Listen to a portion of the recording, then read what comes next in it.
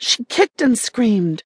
Her surgical mask slipped down past her chin when a large hand covered her mouth, even as she was shoved into the minivan and another man climbed in after her. She bit him and didn't have time to enjoy his yelp of pain as he pulled his hand away from her mouth. "Ow, she fucking bit me," a man with a decidedly Texan accent said. "Who the hell do you think you are?" she yelled. "Let me go! She's getting away!" "Relax, Miss Jorgens," a second man told her. "Settle down. She's being followed. We won't lose her. And if you bite one of us again, you'll find yourself wrapped head to toe in duct tape. We're not going to hurt you. Afford us the same courtesy." That man grabbed her left hand, and before she realized what was happening, she felt the prick of a stick test against the pad of her thumb. "Ow, motherfucker, let me go!" But his grip around her wrist only tightened. "Not until we make sure you're not blue," he said. She fell still. "I'm not." She couldn't clearly see any of their faces due to their surgical masks. "Then it wasn't very bright to bite someone you didn't know is blue or not, was it?" He had her there. "You're fucking kidnapping me and expecting me to be polite?" "We're not kidnapping you. We're after the same thing you are, or should I say the same person." She finally got a look at his face, at least the upper half of it. Black hair falling over brown eyes she might call sweet, if it wasn't for the fact she didn't know who the hell he was and what they were going to do to her. He was staring at the test strip in his hand, and now she realized she was holding her breath. "I really am an idiot." "She's clear," he finally said. A third man rummaged through her purse and found the keys to her rental car. He tossed them to someone standing outside the van. "Go," he said, before pulling the side door closed and then climbing behind the wheel. "What? Wait, where are you taking me?" She strained to see outside the van despite her view being blocked by the men's bodies.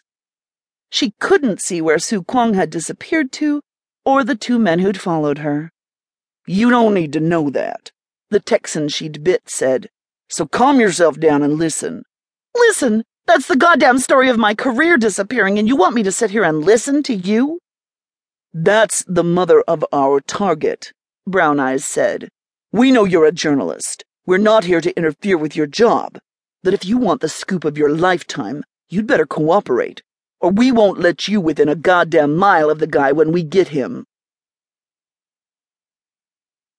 Well, that shut her up. Doc glanced at Tango. "You all right?" He flexed his hand as he glared at the woman. "Had worse." The red-haired Spitfire sure seemed to fit the stereotype. Her green eyes blazed as she glared at them. "Who are you? Where are you taking me?" "None of your business," Tango told her. "You're just lucky our orders allow us to release you safely." He flexed his hand again. "You fucking broke the skin." Doc managed to hold back his chuckle as she seemed to get even more pissed off. "You're kidnapping me, and you're mad because I bit you?" In Doc's ear, his radio crackled, Alpha's voice sounding off. "Nest located. Subject successfully acquired. Contacting Papa. We'll stay here." "Got it." He spoke to Tango. "They found them and called Papa." "Let me go!" she yelled. "This is my story." He didn't like having to do it, but he grabbed her by the front collar of her shirt and drew her up close. "We're not going to hurt you, but settle down or I'll trank you. The next thing you'll remember is waking up naked on top of Uluru a few days from now, and with no way back to Melbourne. You think I won't do it? Just keep trying my fucking patience, lady." She glared at him, but fell silent again. She must have known what he was talking about. The gigantic natural feature, also called Ayers Rock by some, was a tourist attraction now closed to the public, like all others since the scope of the kite outbreak became known. If they put her there, she would have a hard time getting back to Melbourne. And he wanted her to understand and have no doubts that he was a man of his word.